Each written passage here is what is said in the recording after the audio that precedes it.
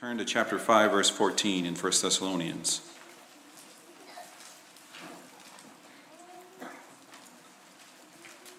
First Thessalonians 5:14.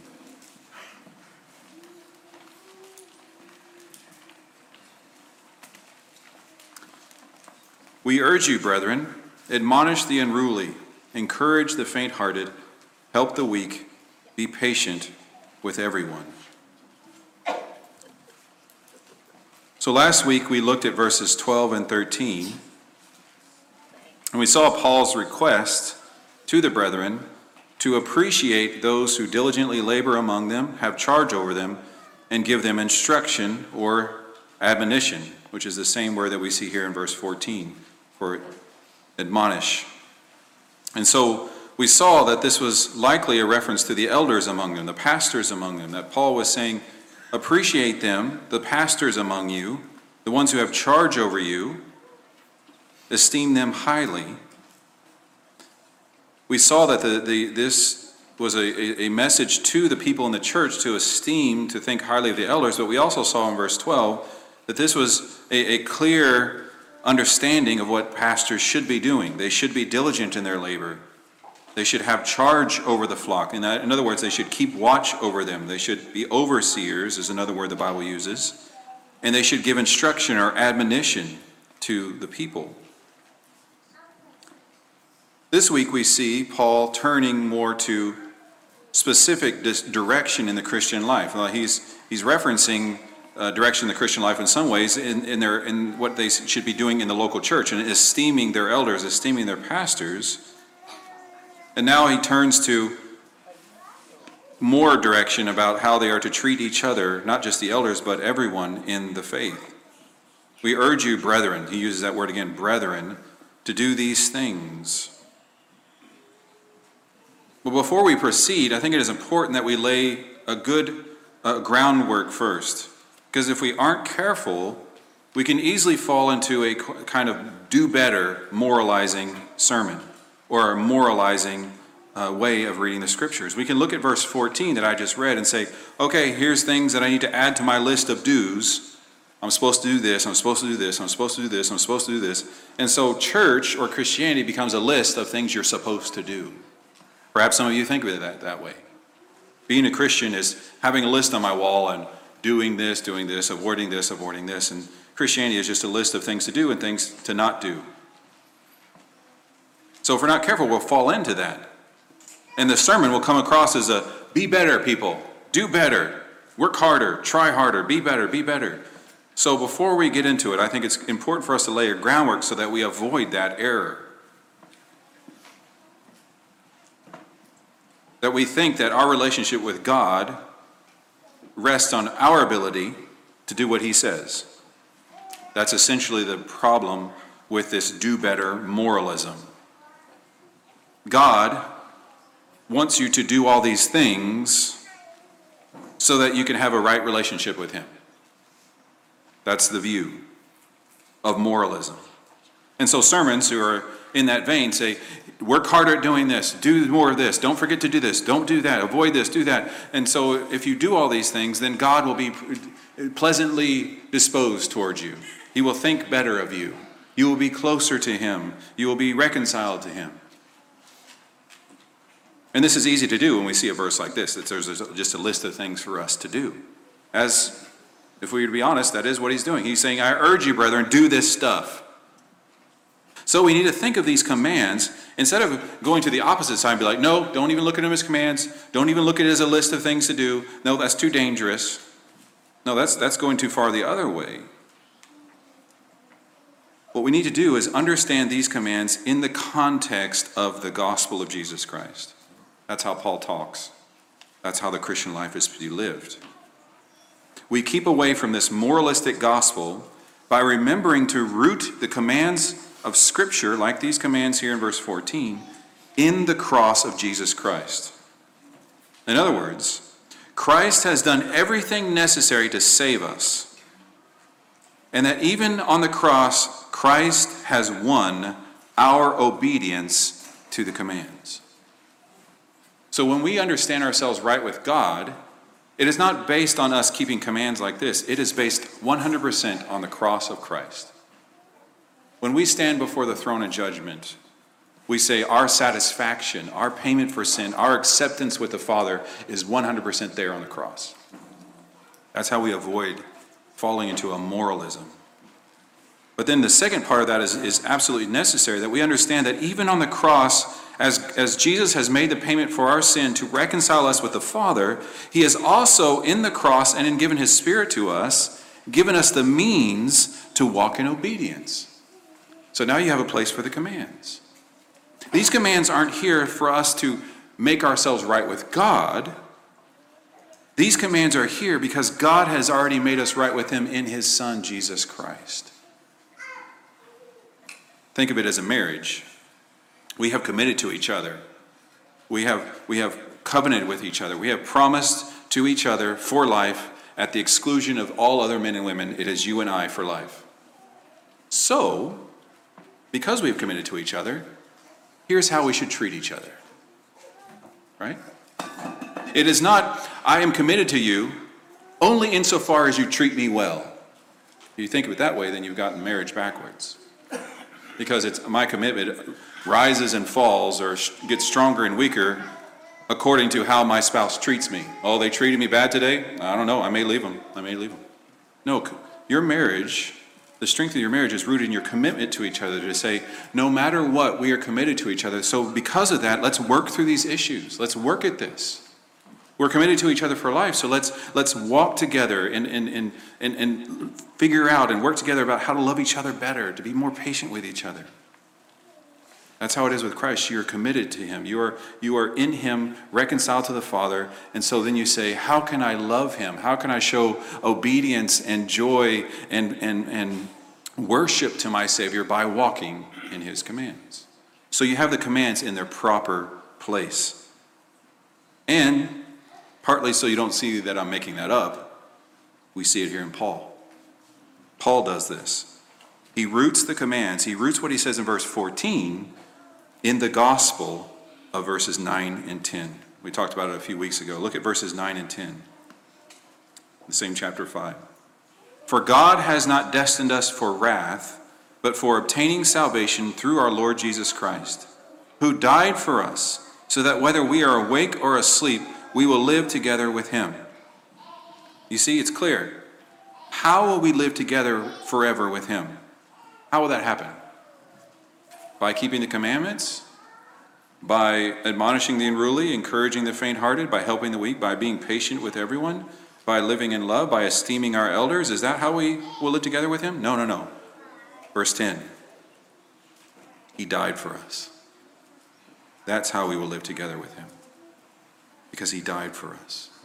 And why did he die for us? Is it because we are worthy of him doing that? Is it because we've kept the commands, and so Jesus is like, you know what? They've tried their best. They've kept the commands. I'll die for them to make up the difference. No. He died for us because of verse 9. God has not destined us for wrath, but for salvation through our Lord Jesus Christ.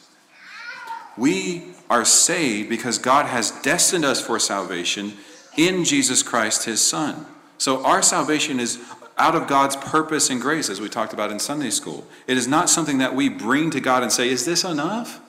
And then God says, I guess it'll do. No. We come to God empty-handed. And in fact, we can't even come to God except that he shows us his worth. He shows us the worth of Jesus Christ, his Son. He shows us our sin, and we say, I repent and believe and trust in Jesus Christ alone to pay for my sin. God does that in us. God is the one who destines us for salvation only through Jesus Christ, our Lord. As we talked about in this verse 9 and 10, we have the past and the future. We have God destining us in the past. He has not destined us. He's done this in the past. We also have Christ in verse 10. He died for us, past tense. But we also have our future. He's destined us. That's destiny. That's what's going to happen in the future. In the future, we will obtain salvation. Meaning, instead of wrath and judgment, we will have salvation with Jesus Christ. We'll be with him forever. And then in verse 10, future, we will live together with him. So Paul is saying you live between this past, this wonderful past of God destining you for salvation, Christ dying for you, and this wonderful future of obtaining salvation in him and living together with him. You stand between this past and future. So it's almost like Paul saying, starting in verse 11 and on, okay, so what do you do in the in-between, Christian? You have this wonderful past that Jesus died for you. You have this wonderful future of living together with Jesus forever. What do you do in the meantime? What about the in-between? What about the present? Past, present, future. What about the present? I think that's why he starts in verse 11 to say, therefore, encourage one another and build up one another just as you also are doing. In other words, because of this wonderful truth in the past and this wonderful truth in the present, here in the past and the future, here's what you do in the present. You build one another up. You encourage one another. Verse 12 and 13, you think highly of your pastors. You esteem them because of their work, not because of their office, but because of their work, as we talked about. So you think highly of them because they are teaching you scriptures. They are admonishing you. They're talking to you about your Lord Jesus Christ. And so you think highly of them. You live in peace with one another. And then our verse today, you admonish the unruly, you encourage the faint-hearted, you help the weak, and you're patient with everyone.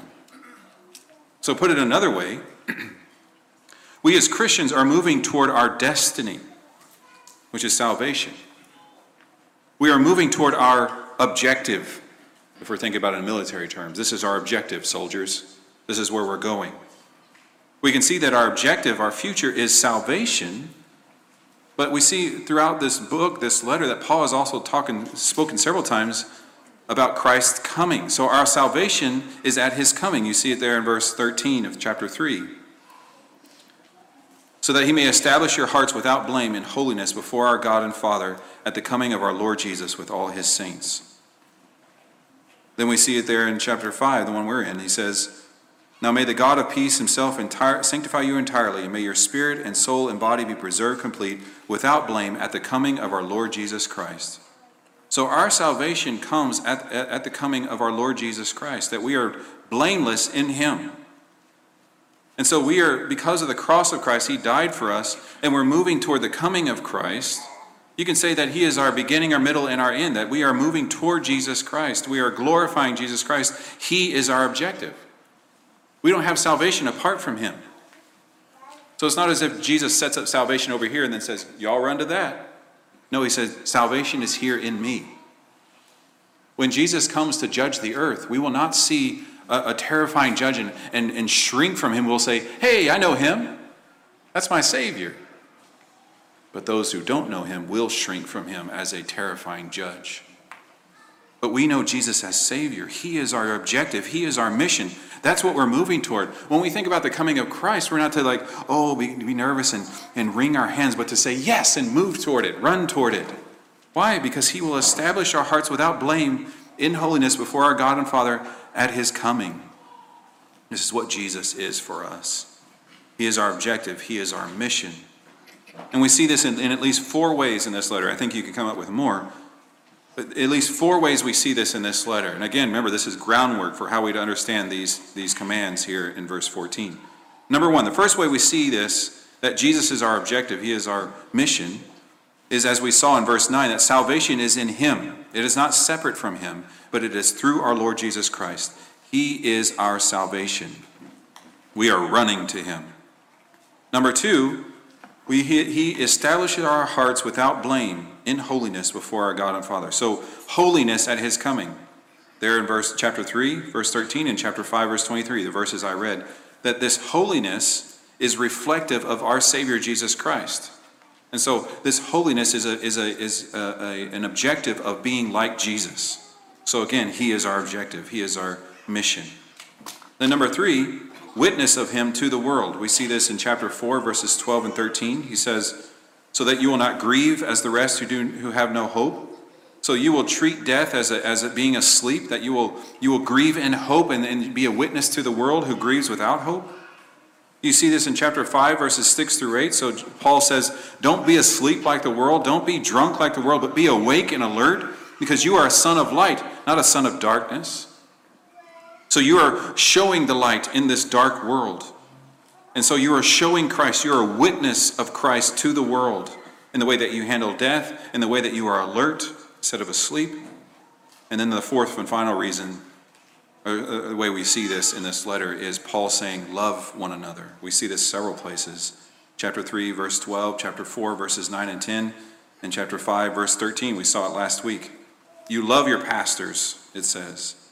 So you are modeling Christ's love for us in your love for one another. So you show Christ as your mission, not only as you are running toward future salvation in him, but you show him in your life, in your witness to the world, in your love for one another. So he is your mission from beginning to end. I've got salvation in him, but also I want to glorify him in my body. I want to glorify him, but how I live and how I speak and how I treat my brothers and sisters in Christ. I want to show Jesus. This is who he is. And I do that by showing a changed life. All this is in and through Jesus Christ. We make a mistake when we think of Christianity as something separate from him. I feel like that's a common theme in my sermons. But it's because it's something I tripped over and over and over. As if Jesus is the head of some organization, that he's like kind of just the figurehead. No, Jesus is Christianity. Jesus is Christianity. You go to the scriptures and you read Paul's letters and you read the Gospels to see Jesus, to love him, to grow in him, to relish him, to enjoy him. That's Christianity. All this is in and through Jesus Christ. So, with that groundwork laid, hopefully, we come to verse 14, our passage today. When we come to this direction in verse 14, we can understand it as mission objectives. So we as believers, we as Christians are marching toward Christ. He's our objective. He's our mission. We have a direction, we have movement, we have trajectory. And so it makes sense if you think in terms of soldiers, that we have this one mission, we have this one objective. Therefore, help your brothers, your soldiers in arms, your brothers in arms, go toward the same place.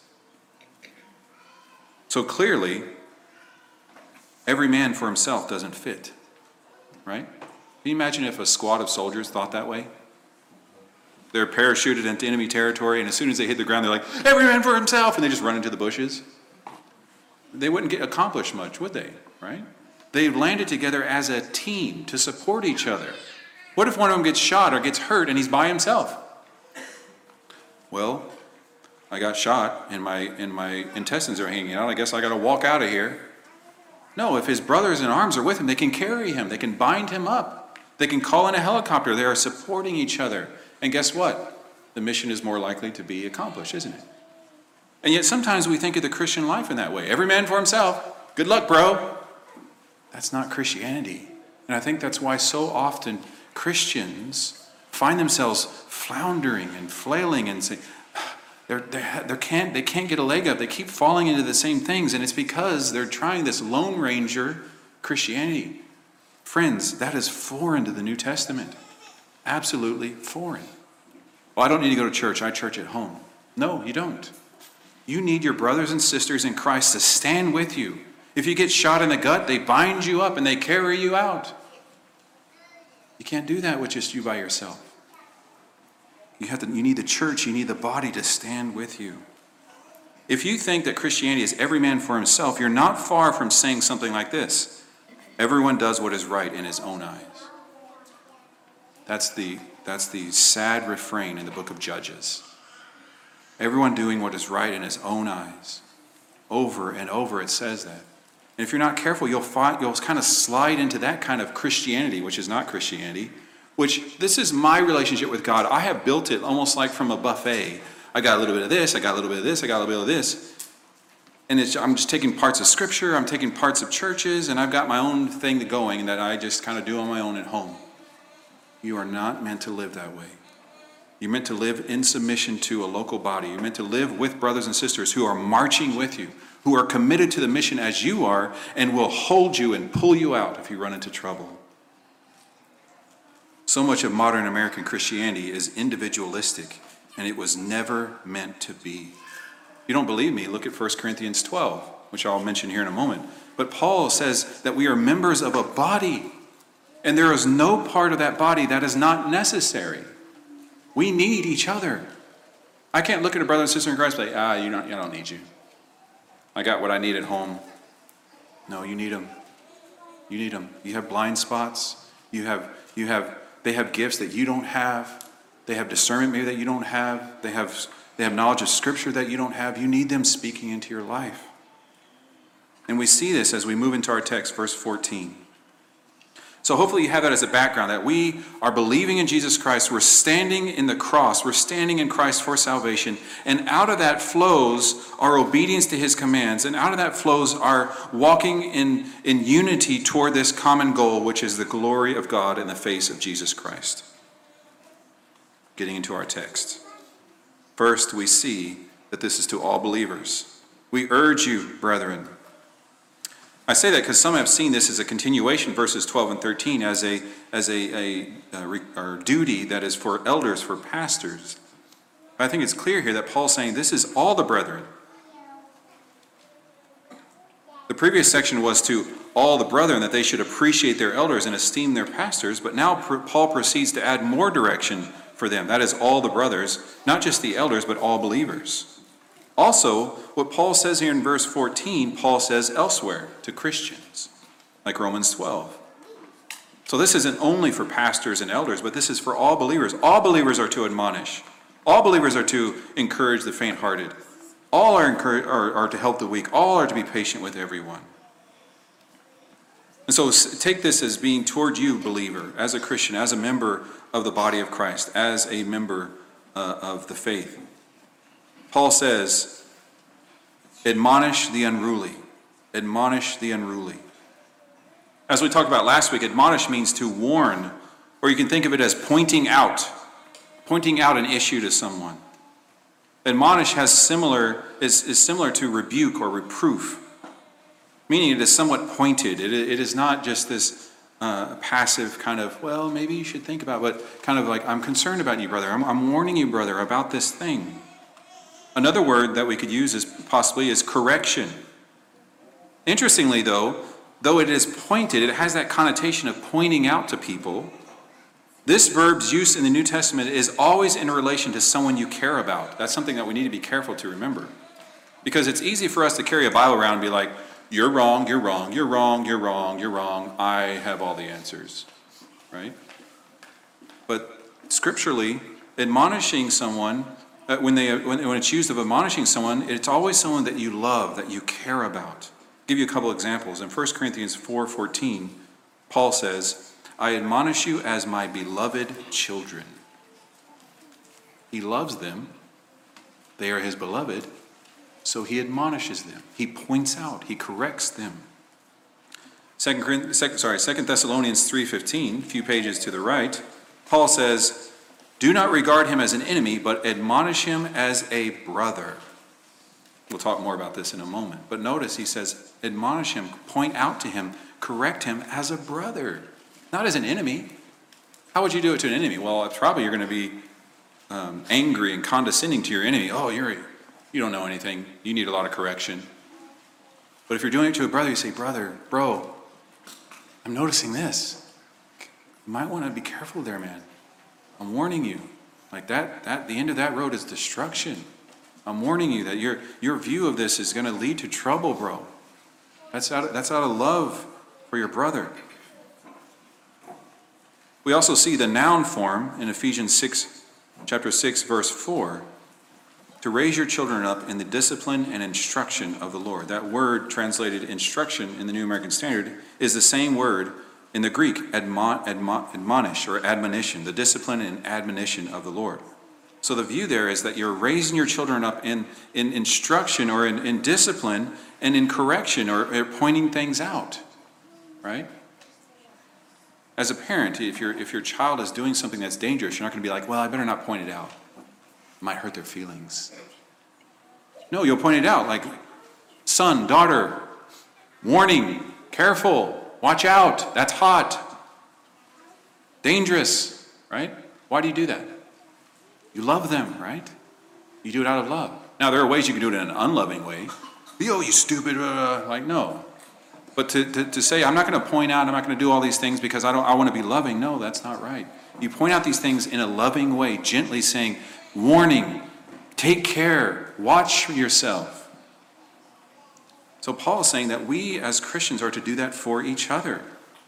Admonition is a gentle correction or warning or pointing out sin or dangers in the life of someone you love.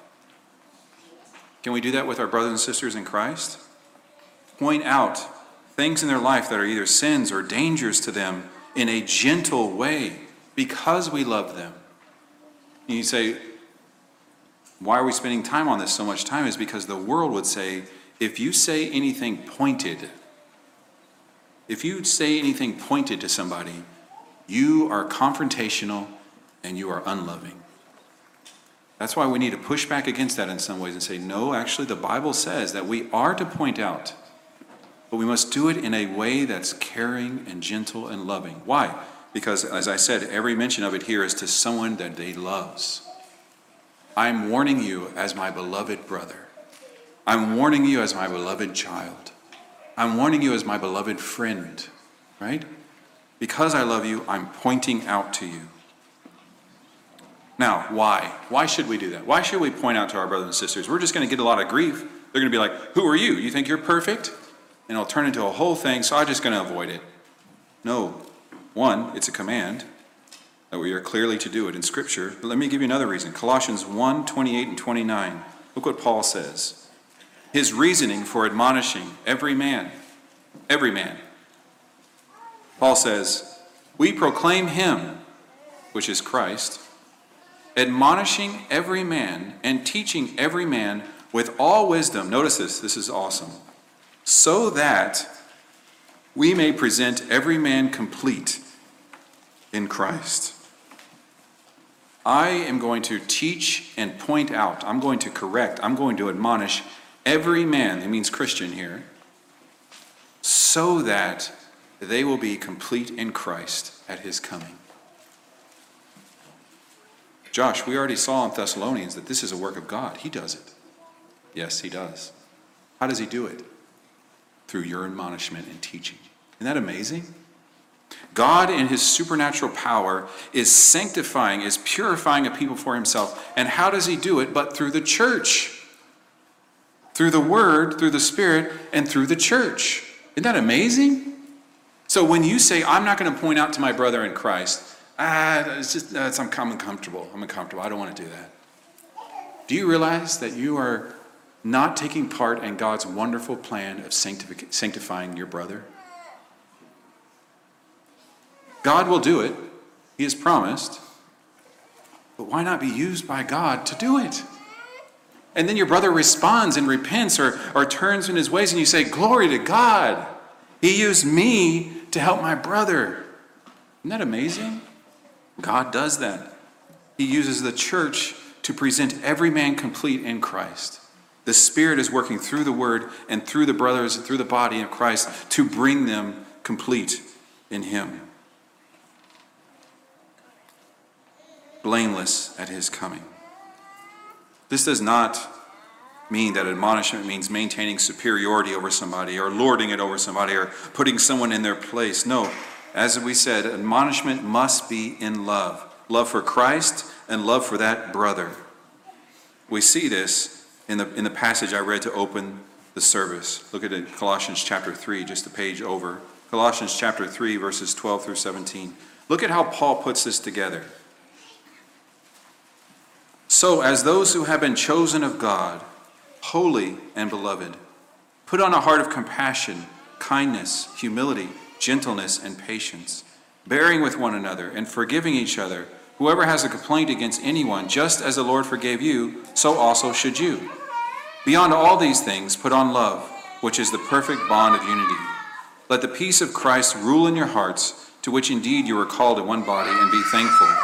Let the word of Christ richly dwell within you, with all wisdom, teaching and admonishing one another with psalms and hymns and spiritual songs, singing with thankfulness in your hearts to God. Whatever you do in word or deed, do all in the name of the Lord Jesus, giving thanks through him to God the Father. So you see what he's doing? In verse 12, he's saying, this is who you are. You've been chosen, brothers. You're considered holy and beloved by this awesome God. So because of that, put on compassion, kindness, humility, gentleness, patience, bearing with one another, forgiving each other. And remember that the standard of your forgiving and your bearing with one another is looking at how much God has forgiven you. So how much has he bore with you? How much has he been gentle with you and kind and compassionate with you and patient with you? So you should be with them. And put on love, brothers. God loved you. You're verse 12. You are beloved by God. So let that love of God pour out of you into your brothers and sisters in Christ. And let this peace of Christ rule in your hearts. So you see what he's doing. Love and patience and kindness and humility. But then he adds in verse 16, admonishment. So admonishment must be done in a spirit of love, rooted in understanding what God has done for us in Jesus Christ. How do I love my brothers and sisters? I don't stare hard at them and be like, I've got to find something lovable in you. I'm not seeing much. Give up. No. You look at Christ. You look at Jesus. And you say, his love for me blows me away.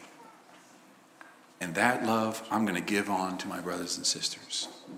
Not because of anything in them, but because of everything in him. Does that make sense? Let me also just say that's what you do in a marriage, by the way. How do you love your spouse well? You look at the one who loves you well, Jesus Christ, and say, I'm going to take that as my standard. I'm going to take that as my marching orders, and I'm going to love you the way he loves me. Sound familiar? Husbands, love your wives as Christ loved the church and gave himself up for her. That's Ephesians 5. So husbands, love your wives, not by looking at her and being like, oh, I got to find something. Of course you will, because you've fallen in love with her, but it doesn't depend on make sure that she has enough things in her to be lovable. No, you look at Christ and say, I'm going to love her in that way. Christ loves us that way. He doesn't look at us and say, oh, look how lovely they are. Us who are down here shaking our fist and cursing his name. He says, I'm going to show my love for them in that while they are yet sinners, God shows his love for us, and that while we are yet sinners, Christ died for us. So that is our standard, even as we admonish one another. Paul says, who do we admonish? He says, you admonish the unruly. Back to our text. You admonish the unruly. Now, some translations say the idle, some say irresponsible, some say undisciplined. The word there in the Greek is ataktos, meaning literally out of order. Out of order. And it carries kind of a military connotation, like out of rank or disorderly. A military person who's out of his rank or out of step. You can imagine a platoon of soldiers marching in step, and one of them is throwing him off, and people are bumping into him, and he's out of order. Most scholars think, and I agree, that this fits with the idle that we talked about in chapter 4, those who are not working. Or in 2 Thessalonians chapter 3, those who live an undisciplined life. And that word there translated in 2 Thessalonians is also, in the New American Standard, is translated unruly or undisciplined life. So if we view the Christian life as a mission, as I talked about before, like kind of as a military mission, with Christ as its objective, then we can see the problem with a soldier who is idle or disorderly, can't we? He's not only refusing the objective, he's like, I don't really want to work. I don't really want to contribute. So he's refusing to go to the objective, but he's also hindering the others in their work. Think of a group of soldiers that are parachuted behind enemy lines, and one of them just wants to nap and kind of lay around. And he kind of is eating his energy bars and just kind of throwing the wrappers, and the guys are like, dude, we don't want them to know we're here. Why are you leaving your wrappers everywhere? Not only is he not pulling his weight, he's actually endangering the lives of his fellow soldiers, isn't he? And so it makes sense for the sergeant to say, Private so-and-so, get it together. You're endangering yourself and your platoon. Get discipline. Quit being idle. Get in step. March with your brothers in arms. Pull your weight. So it makes sense that Paul says to admonish this unruly one, this undisciplined, this idle one.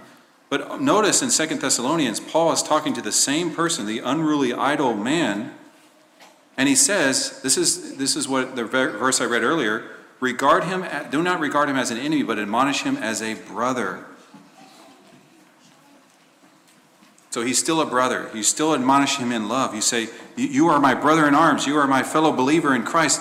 Get it together. Walk with us. Work with us. Run to Christ with us, brother. Paul in 2 Thessalonians commands and exhorts in verse 12, commands and exhorts such persons in the Lord Jesus Christ to work in quiet fashion and eat their own bread. Paul then says, if anyone does not obey our instruction in this letter, take special note of that person and do not associate with him so that he will be put to shame. In verse 6, he says, keep away from every brother who leads an unruly or undisciplined or idle life. Yet admonish him as a brother. And so what form does admonishment take? What is it? What are we to say when we are to correct or to point out to people? I think Paul does it here in verse 14 to this unruly person. He says, if anyone does not obey our instruction in this letter, take special note of that person and do not associate with him so that he'll be put to shame. So I think what Paul is saying, admonish him with the contents of this letter. Show him this letter. Say, this is what our apostle, this is a communication from God, that God inspired this scripture in the writings of Paul, and he's saying to work for your bread, to work in quiet fashion and to eat your own bread, to lead a disciplined life, to follow his example, verse 8. So our admonishment must be based on scripture, not opinion or tradition. Not, it seems to me, or you need to meet me as the standard. Your life needs to reflect my life. I'm the standard. No, you hold up scripture. You hold up Paul's instruction in this letter and say, here's what God says. Here's your marching orders. Remember, our mission is Jesus Christ. Who is that? It says right here. That's what I think the content of our admonishment should be. Listen to the words of Jesus. Listen to the words of Scripture. Now, it's not to be our opinion, or it's not to be tradition, like this is what the church has always done, do this. No, Scripture. Unless, of course, you mean the tradition in verse 6. Paul says, keep away from every brother who leads an unruly life and not according to the tradition which you receive from us. What is Paul saying there? Paul's saying, not only what we have taught you, but what we have modeled for you. We see that in verse 7. For you yourselves know how you ought to follow our example, because we did not act in an undisciplined manner among you, nor did we eat anyone's bread without paying for it, but with labor and hardship we kept working night and day so that we would not be a burden to any of you. So Paul's saying, go according to our teachings, what we have taught you, but also what we have shown for you, our example to you. So we don't say be an example to the pastor, be an example to me, or follow the example of the pastor, but you follow the example of Paul as an apostle, as a representative of Jesus Christ. So we admonish our brothers and sisters in Christ to follow the example of Paul, to follow the teaching of Paul, to follow the example of Christ in obedience to our Lord's commands. So that's what the content of our admonishment should be. Moving on, Paul says, admonish the unruly. The next thing he says is encourage the faint-hearted. Encourage meaning to console or support the faint-hearted. I like the word in the Greek here for faint, translated faint-hearted. Literally, it is little-spirited. Alagosukos, little-spirited. It is someone who has a little spirit. I like to think of a stove, maybe that the burners aren't working anymore, and so now all you have is a little pilot light burning. Some of you may be in that moment right now. You feel discouraged. You feel kind of beat down. You feel exhausted. You feel feeble. All you have left is just little pilot light burning. Maybe you feel that way. Maybe you have felt that way. Or maybe you know somebody who feels that way. You're just exhausted. Maybe you're saddened. Maybe some of these Thessalonians were saddened by the loss of their friends that we saw in chapter 4, that they have died, and so they're wondering what will happen to them at the coming of Christ. And so Paul's saying, don't grieve as the world does. Grieve with hope, but they're still grieving. Maybe they're saddened. So how do we encourage our faint-hearted brothers and sisters? Well, maybe you know the world's way. And maybe you think it's stupid like I do. What's the world's way of encouraging the faint-hearted? You're stronger than you know, brother. Have you heard that? You have more reserves of strength than you know. You're stronger than your circumstances. Right? What are they doing? Look within. Look within for that hidden reserve of strength. Be built up in your esteem. Think highly of yourself. Dig down. You are a warrior. Right? Sometimes you see those memes or whatever about going to the gym. Like, you are a god or whatever. You are a warrior. You are a beast. And so it's like this self-esteem, building yourself up. And it's like, yes, I can do it. I can fan this flame because I have something in me. I have a reserve of strength. I am a man. I will do it. You're stronger than you know. That's baloney. That's baloney. If you've ever tried it, you see it's baloney. You don't point to yourself. Especially as in the context here, Paul's talking to a spiritual battle. You don't look at the spiritual forces arrayed against you, Satan and all his demons, and the world full of sin and wickedness and idolatry, and you say, I can do this. No, you can't. But you know one who can. That's who you look at. You don't look at yourself. You point to your Savior God. You don't think Paul is soaking us in verses 9 and 10 in the gospel of Jesus Christ. Then he gets to verse 14 and says, pull yourself up by your bootstraps and encourage the feeble-hearted or the faint-hearted to dig within themselves and be who they were meant to be in themselves. No. You point to Jesus. You point to your Savior God and say, there is my power, there is my strength, there is my encouragement. Let me give you a couple of passages. So if you are faint-hearted, or you know someone who's faint-hearted, put these verses in front of them and encourage them with the word of God. Psalm 27, verses 13 and 14. Look at where the psalmist's hope is. This is David. Look at where David's hope is. This is fantastic. He says, I would have despaired unless I had believed that I would see the goodness of the Lord in the land of the living. Wait for the Lord.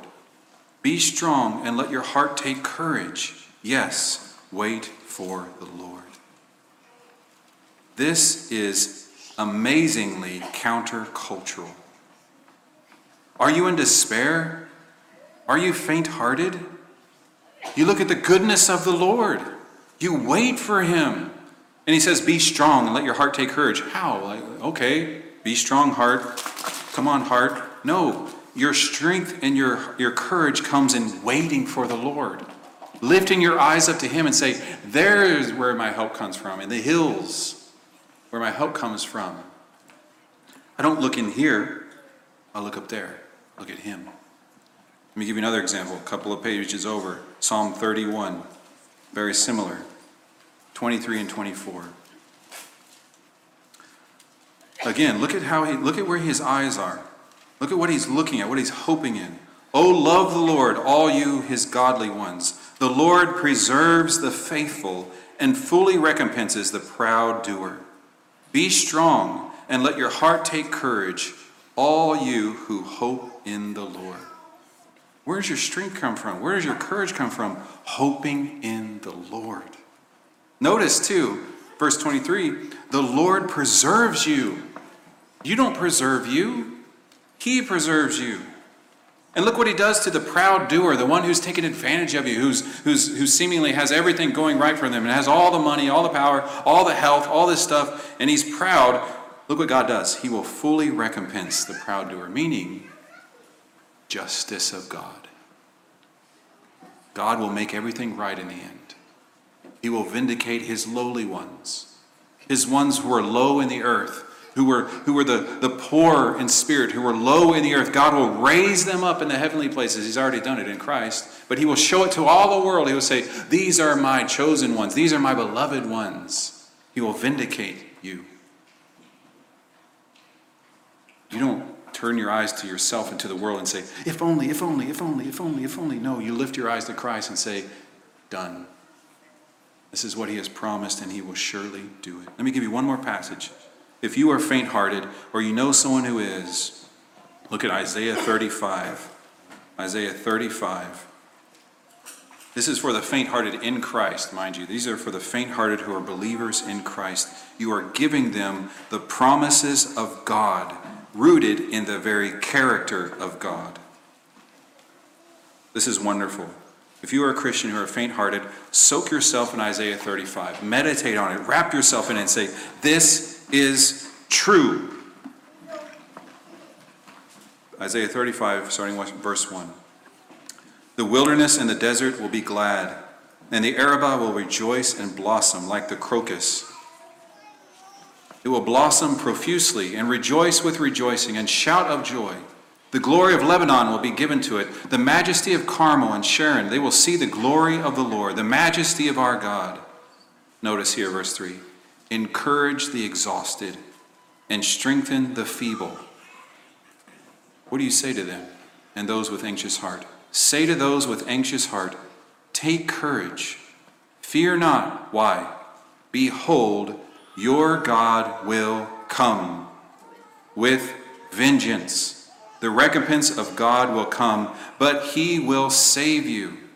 Then the eyes of the blind will be opened, and the ears of the deaf will be unstopped. Then the lame will leap like a deer, and the tongue of the mute will shout for joy. For waters will break forth in the wilderness, and streams in the Arabah. The scorched land will become a pool, and the thirsty ground springs of water. In the haunt of jackals, its resting place, grass becomes reeds and rushes. A highway will be there, a roadway, and it will be called the highway of holiness. The unclean will not travel on it, but it will be for him who walks that way, and fools will not wander on it. No lion will be there, nor will any vicious beast go up on it. These will not be found there, but the redeemed will walk there. And the ransomed of the Lord will return and come with joyful shouting to Zion, with everlasting joy upon their heads. They will find gladness and joy, and sorrow and sighing will flee away. Isn't that glorious? If you are a child of God, if you are a Christian, if you have put your faith and trust in Jesus Christ, this is to you. You say, no, Josh, this is to ancient Israel. No, the promises of God to Israel are fulfilled in Jesus Christ. And we see in the New Testament that we are grafted in so that we can claim these promises of God as being in Jesus Christ. And you see the wonderful imagery. It's a desert, it's scorched, you're thirsty, you're exhausted, you're feeble, you're just near death. Take courage, fear not. Your God will come. And he will execute vengeance and recompense, but he will save you. And the desert will become an oasis. Water will flow, trees will sprout, and you will be joyful and singing with joy. The lame will leap, the eyes of the blind will be opened.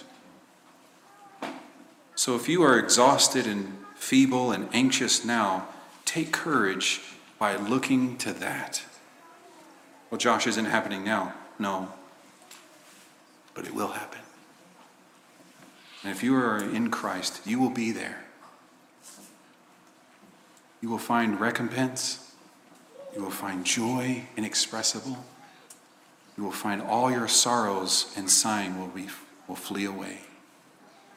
Isn't that good? You're meant as a Christian to hold tight to these promises and to take courage and to take heart, to be strengthened, to be encouraged by these promises that are to you and that are rooted in the very faithfulness of God. They will happen because he keeps his promises. And as you read scriptures, you see that he has always kept his promises. He always will. So, back to our text. How do you encourage the faint-hearted? You go to them, brother, and say, brother, Isaiah 35. And you read it to them. And you say, hold tight, brother. Take heart, brother. Take courage, brother. God is faithful and true, and this is what he says to you. Is that encouraging? If you believe in Jesus, if you trust the promises of God, it should be. Who will do all this? Your God will come. He will save you. Look up your redemption comes. Next, Paul says, help the weak. Help the weak. Of course, this is similar to the faint-hearted. The weak in the Greek is literally without strength.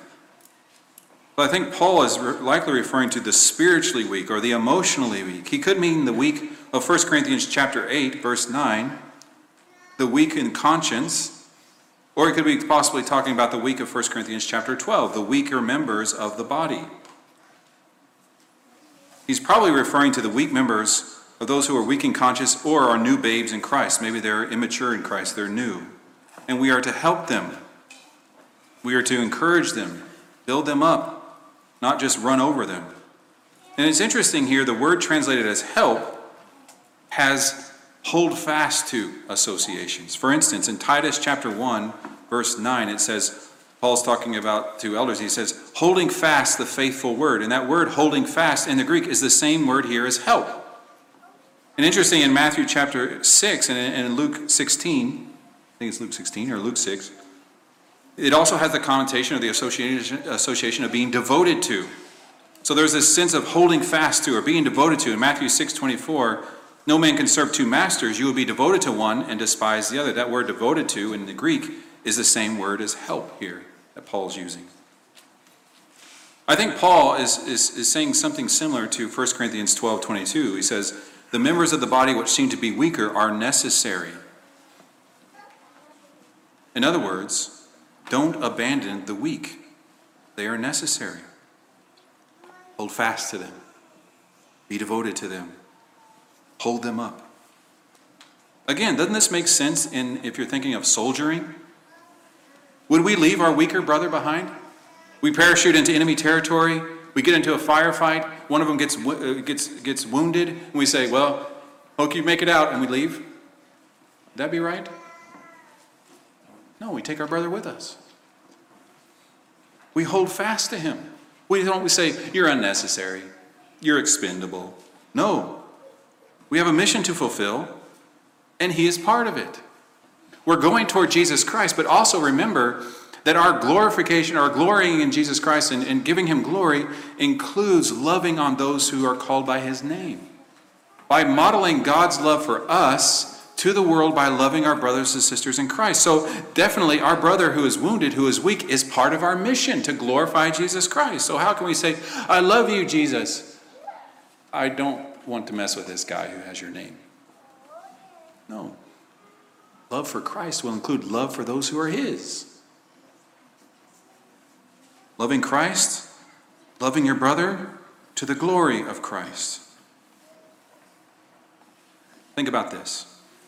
If you are weak, how helpful would it be for someone to grab a hold of you, maybe by your shirt or shoulders, and say, and in your weakness and your exhaustion, and they say something like this, I won't let you go. I am devoted to you.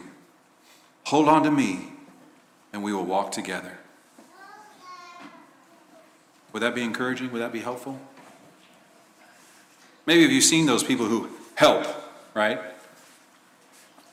I got to run, right? For a little, they just kind of put their hand out a little bit and then they move on. Or they just kind of, oh, what's going on? Okay, that sucks, and they move on, right? Or that stinks, they move on, right? They don't want to invest themselves. They don't want to, maybe you've seen someone on the side of the road or people just kind of go by and be like, oh, unfortunate, all right, you got a phone? Okay, you can call somebody and they move on. As opposed to someone who stops, gets out, investigates, spends time, holds fast, is devoted to seeing them helped. You know the difference. This works if you are committed to the walk. You love and desire and stretch toward Christ, but you are weak. So your brother comes along and says, I will hold you up as we walk. What a joy to be able to walk toward Zion in the company of friends. But if you are not committed to the walk, if you do not desire Christ, you could see this as someone being meddling or intrusive or overbearing. You're weak, and so someone comes and says, I'm going to hold fast to you. I'm going to hold you up, and we're going to walk together. And you're like, get off. It doesn't work if you don't have the same mission. If they come and says, I'm going to hold you up, I'm going to lift you up, I'm not going to let you go, I'm devoted to you, we're going to walk together, we're going to go there to that mission. You say, what mission? I don't see it. Before long, the person who's trying to help you are going to be like, okay, you're meddling. You're just too uncomfortable. I don't want any part of this. But if you have that same mission, if your eyes are fixed on Jesus Christ, and you're weak and you're stretching towards him, and you're like, I need help, and someone comes along and says, I've got you, brother, let's go. You're like, yes, amen. I have help. Our mission will be accomplished. I will get there. So how do you help the weak? You hold fast to them. You don't abandon them. You point them to their Savior, like you do with the faint-hearted. But you must be careful. If they show no desire for that mission, if they show no desire for Jesus Christ, no desire for Zion, warn them. I'm seeing no desire for Christ. I'm trying to help you, but you're not walking. You're dragging your feet. I'm trying to help you. Come on, let's go. Warn them. And if they persist in showing no desire for Christ, let them go. We are to hold fast to the weak, not the dead. It seems harsh. But if you hold fast to the dead and you're dragging a corpse to Zion, what's going to happen? You're going to be weighed down. You're going to be pulled back. But if you see that little pilot light burning in them, you say, I see you love your Savior Jesus Christ. I see you've committed yourself to him. I see you've made a profession of faith. I'm going to grab a hold of you, and you're going to grab a hold of me, and we're going to run to Jesus. But if you say, no, and I want to keep turning back, I want to get in the way, and I don't want Jesus, I don't like where we're going, you say, I can't go with you then. When you want the same mission, I will grab a hold of you and you grab a hold of me. But when you want to go back to the city of destruction, when you want to go back to your sin, I cannot go with you.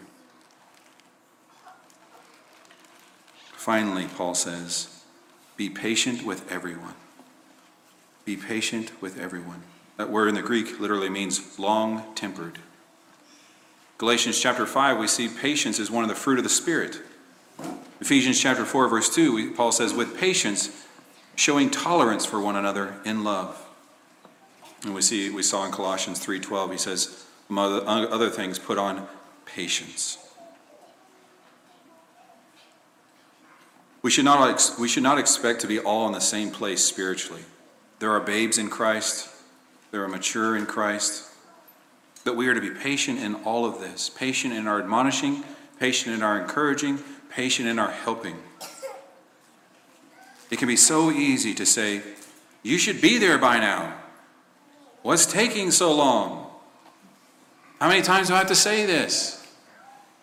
Why aren't you getting it yet? We can be impatient with our brothers and sisters in Christ. But remember this. How often could God have said the same thing of you? You should be there by now. Why aren't you getting this? As Jesus said to the disciples, are you so slow of understanding? But yet Jesus stayed with them, patiently teaching them, wasn't he? How patient has God been with you? How patient has God been with you? If you're honest, you would say, indescribably patient. Can't fathom the patience of God shown to me. How many times have I fallen?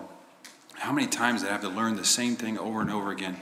And almost by scratching and crawling that I grow in holiness. How many times has God shown immense, inexhaustible patience with me?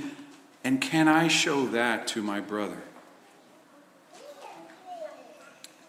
Paul says, 1 Timothy chapter 1, 15 and 16. Yet for this reason, it is a trustworthy statement deserving full acceptance, that Christ Jesus came into the world to save sinners, among whom I am foremost of all. Yet for this reason I found mercy, so that in me as the foremost, Jesus Christ might demonstrate his perfect patience as an example for those who would believe in him for eternal life.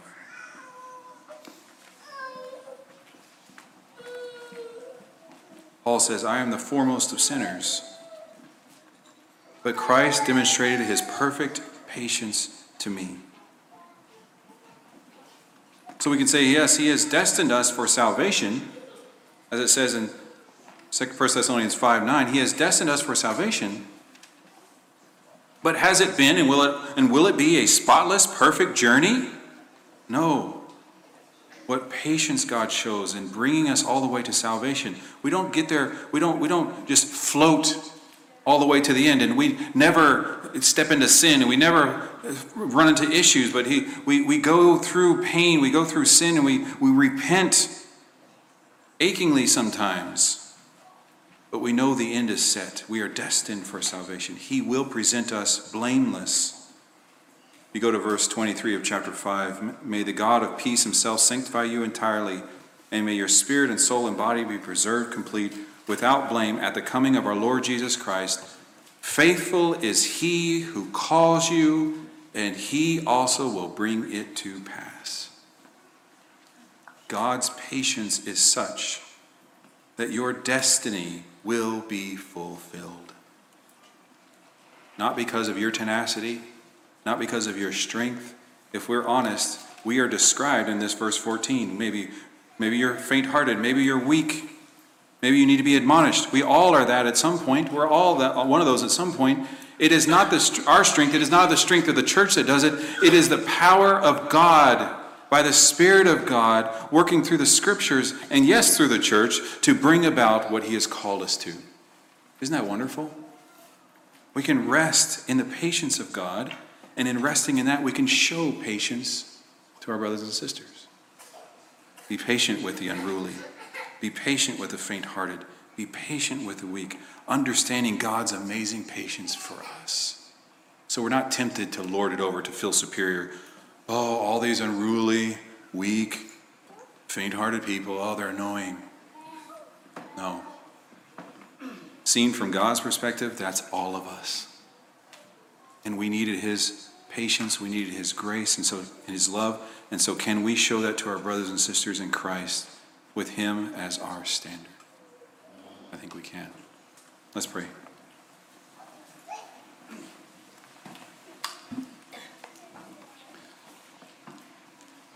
Father, your patience toward us is indescribable, inexhaustible. Help us, Father, to stand in that, to meditate on that, to operate in that, to show patience and love to our brothers and sisters in Christ. But at the same time, to point out, to correct in love and gentleness, because we care.